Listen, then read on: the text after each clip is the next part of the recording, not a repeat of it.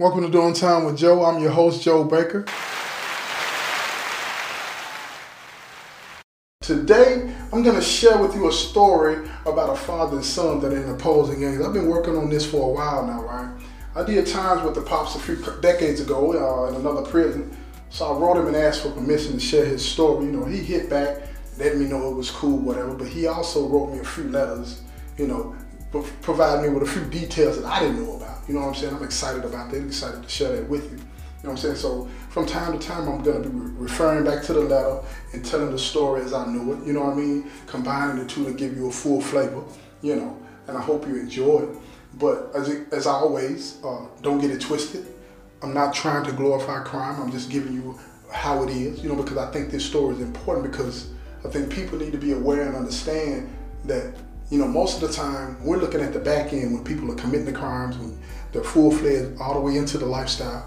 I want to go back and see how that person became the person that he is today. You feel what I'm saying? So through this story, I hope to reveal to you the insidious gang life, and how it is, even when it involves a father and son, it can be treacherous, right?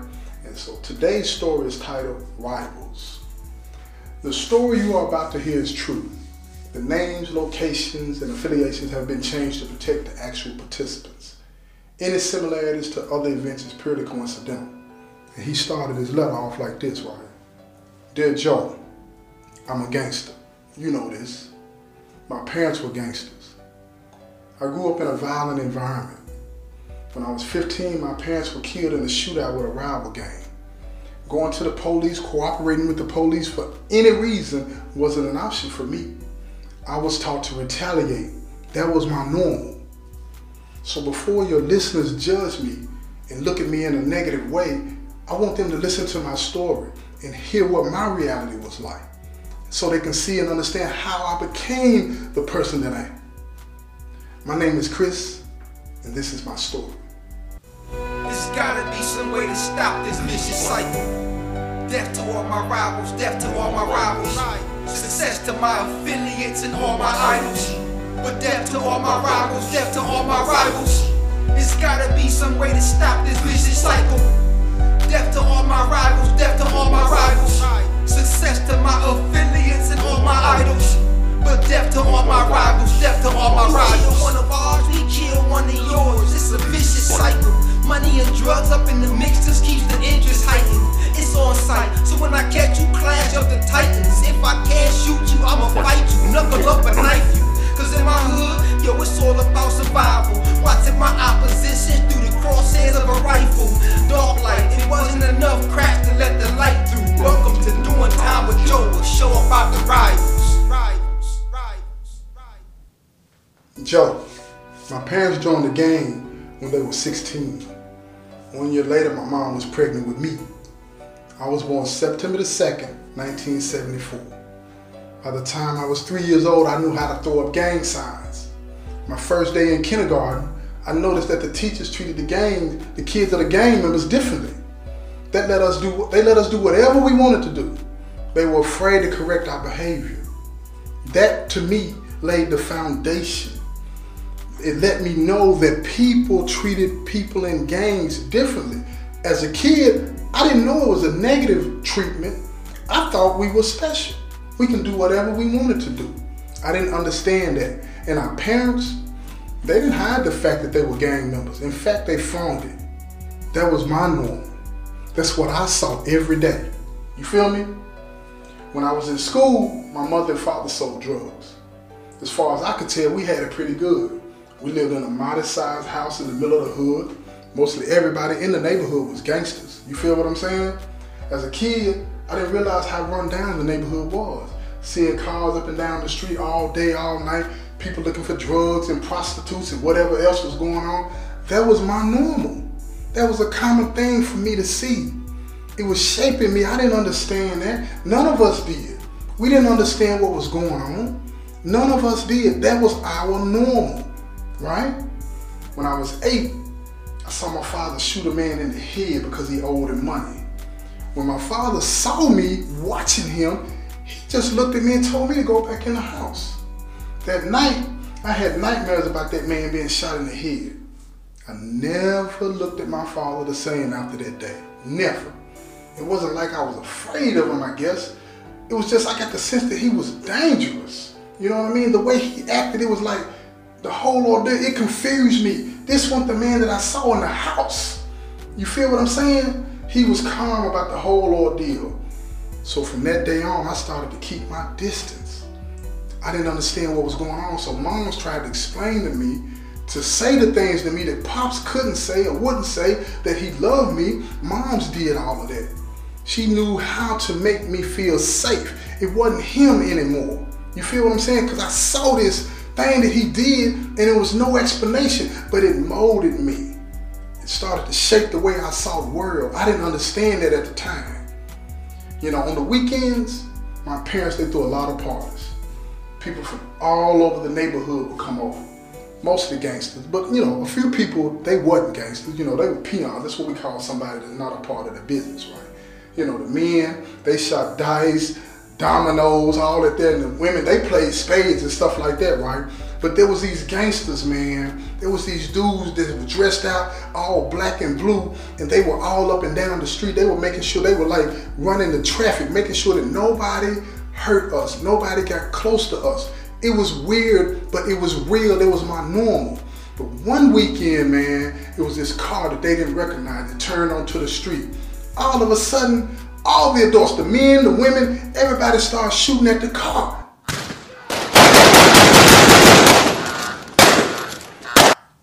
The driver and the shooter, they got hit.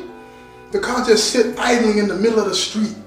Just sit there, nothing moving whatsoever. Then the gangsters, you see them, they approaching the car. They being real careful about it. They open the door and pull the two dudes out of the car. Man, you could see gunshots all over them. Their bodies was full of bullets. You feel what I'm saying? They both look dead to me. So my pops and another gangster, they went up there, drug them down the street. They drug these two bodies down the street, threw them in the dumpster, and then set the dumpster on fire. That's my normal, man. That's what I saw. That's what I saw. But then that night, my parents, you know, they sat in the front yard all night with their shotguns and pistols, you know what I'm saying, ready, like they was waiting on something while I slept in the house. After a few days, everything went back to normal. The streets being full of cars with people looking for drugs and prostitutes. That was my normal, man. That's what I saw. This is what's shaping me, man. You feel me? But again, I'm a kid. We all were. We didn't understand what was going on.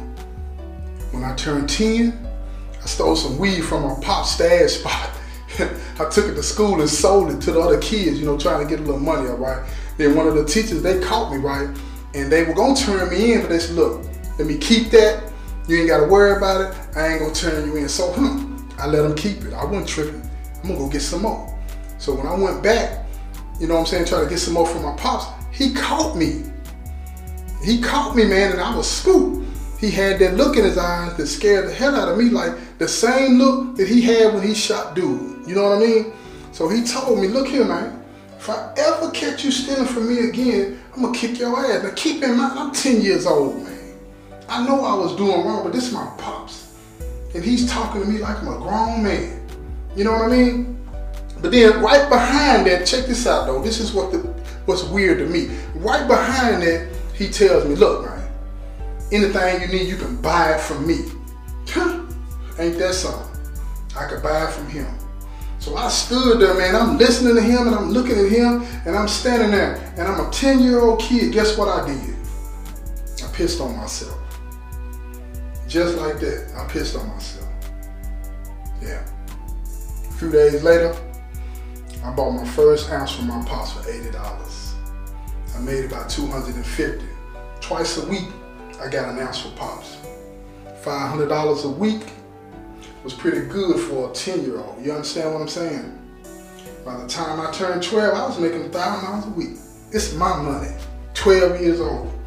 Going to school, getting it. You know what I'm saying? Going to school, getting it. I don't think that I'm doing anything wrong. Ain't nobody saying nothing about it being wrong. The teachers ain't saying nothing. Some of them buying it from me too. I'm buying it from my pops. Everybody in the neighborhood I'm from is getting it some kind of way. That was my norm. And one day I got careless. And some vice lords caught me slipping. And they shot me. And they robbed me and left me for dead, man. Left me for dead. I woke up in the hospital room. It was full of gangsters. Everybody around there draped out with bandanas. Everything is going down. The doctors don't know what to do. The room is on lock. It's like I'm the president of the United States. Ain't nobody coming in there. You feel what I'm saying? And then I see moms looking at me. I see moms looking at me with tears in her eyes, and she's like, what happened to my baby? You know what I'm saying? Pops, he leaned down, but he don't lean down to comfort me. Guess what he say? Don't tell the police nothing.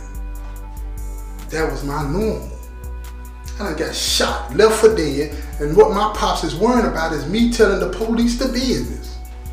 That was my normal. So when the police came in, what did I do? What did I do? You know what I did. I told them I ain't seen nothing. I don't know who did it. Whatever it is, all my answers were no, man. Pops looked at me and said, you did good. He congratulated me. He congratulated me for lying to the police. So that, to me, even though at the time I didn't know what that was reinforced. That was positive reinforcement. He's reinforcing the negative behavior that I'm showing. He's telling me this is okay. That was my norm, man. Then the doctor came in, he told me that my lungs had collapsed and the bullet came that close to hitting my spine. That close to hitting my spine. I'd have been in a wheelchair. And what he's worrying about is me talking to the police. So I did what he said. I told him nothing, man. After a month in the hospital, they sent me home, man. In 3 months, I was up and moving around, trying to get my legs back under me. You know what I'm saying? After a few months, I was getting stronger and stronger. It took about 15 months for me to fully recover, but during my recovery, every day, gangsters was coming over. These gangsters was my age, though. Young dudes, you know what I'm saying? 12, 13, 14, 15. They was coming over to make sure I had whatever I needed. They went to the store for me. Anything that I needed done, they took care of it for me. Before I got shot, they weren't even hanging around me like that. Every now and then they would hang around me like that. It was this one brother named Steve that came over to the house every day. He told me we family. And we had to stick together. They ain't never talked to me like that before I got shot. It was something about getting shot, keeping my mouth shut, that they respected. Now I'm one of them. You feel me? I'm feeling it too. I'm feeling it. I'm growing up around gangsters. So I didn't have the access before I got shot that I was starting to feel. So now I want it. I want it. And the only way that I was going to get it was to become a gangster. That's right. So that night, I asked moms and pops if I could become a gangster. Pops looked at me, asked me why I wanted to do it, why I wanted to be a gangster. I told him because he was. That's what I said. I wanted to be just like him. He smiled and said, okay, I'll arrange it, all of that kind of stuff. Mom didn't say a word. She just looked at me. She knew I was lying. She knew I didn't want to be like him. Moms knew me, but she didn't stop it though. She's supposed to step in and stop that, y'all. But she didn't. She didn't stop it. Walked on to my room, laid down in the bed, went to sleep. The next morning, Pops woke me up. Early in the morning, said, come on, let's take a ride. When we got to the spot, it was packed, gangsters everywhere. This was it, y'all. It was about to go down. I was about to become a gangster. This is it. When I got out of the car, I'm gonna keep it real with y'all. My legs were shaking, y'all. I was spooked. I was scared as hell. You feel what I'm saying? But I couldn't turn around. No, not now. I couldn't do that.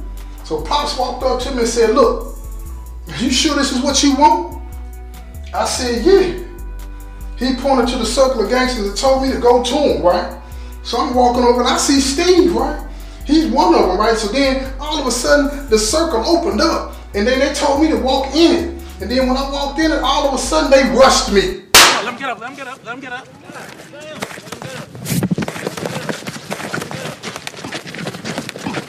Fight back, nigga! Fight back, nigga! Fight back! Fight back! they finished, man, I thought it was over with, right?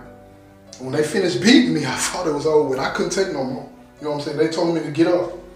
And as I struggled to get up, right, because I was having a hard time, they put hands on me, they did their thing, you know what I'm saying? I'm bleeding a little bit. Everything on me hurting, right? I felt somebody behind me help me get up. I looked over my shoulder, because I'm spooked at this point. It was Pops. He helped me get up. He whispered in my ear, said, man, it's almost over. I didn't know what they had left in store for me, but I knew I couldn't take another beating. But this is what I want to point out about that. Because if you paid attention to what I just told you in relation to that beating, they beating me. These is brothers of mine beating me, potential brothers anyway, people that say they love me, they beating me, they calling me nigga, they doing everything they can, but this is what I learned later on in life. Think about this, what I'm finna say, y'all. If there was a white man doing that to me, beating me like that, talking about get up nigga, it'll be rioting in the street. But ain't nobody riding about that when somebody's getting put on in a game. Why not? That was my normal. That's what I'm trying to explain to you. Something's wrong here. Something's wrong here. But I stood there for what, I don't know, it seemed like forever, man. I stood there waiting to see what was gonna happen. I'm expecting them to rush me. I'm expecting some of that, right? But then Steve stepped in front of me.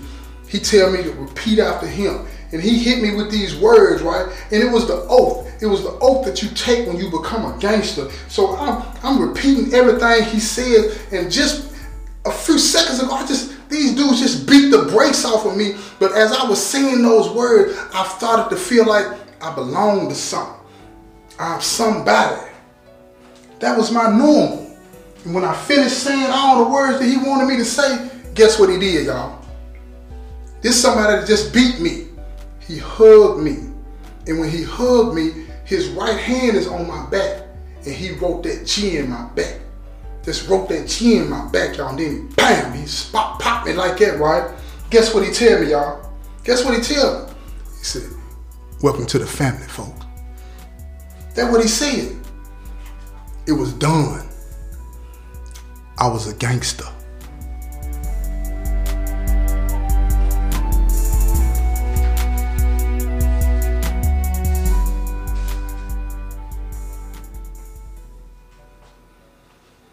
Look here, I want to thank y'all for listening and tuning into this show. But before I go, I want to leave you with a few words about what you just listened to. I don't think enough people truly understand or for that matter care about, you know, the process that a person goes through to become that monster. But I think it's something that we need to be focusing on, because if we get on the front end of these things, then we don't have to worry about creating victims and all this, because we're showing these people, that are living a normal that is not normal, that we care. And until we do that, ain't enough prisons you can build. Ain't enough prisons you can build. Ain't enough intervention programs, ain't enough nothing that you can do if you don't show people that you care for them before they become the monster. Because that's what you're going to have to do. That's what you're going to have to do. And if you do that, then I think that you can start to realize a reality that includes everybody living in a safe environment. We all deserve to live in a safe environment, grow up in a peaceful way to where we care about each other, not looking at us and turning us against each other so that we hate each other. We even hate what we look like. We hate the skin that we in. And we're willing to kill each other for a street that we don't own, for a color that means nothing. We have to start caring about people on the front end, y'all. And that's what I'm trying to make people understand with what I'm talking about, right? But again, I want to thank you for tuning in to this episode. And I hope that you listen to the next episode and continue to listen and understand so that you can get a better feel for where Chris is coming from. I got another episode coming up about it, and it's going to be another super blockbuster just like this one. I hope you tune in. Thank you. This has been another episode of Doing Time with Joe, and I say peace, y'all.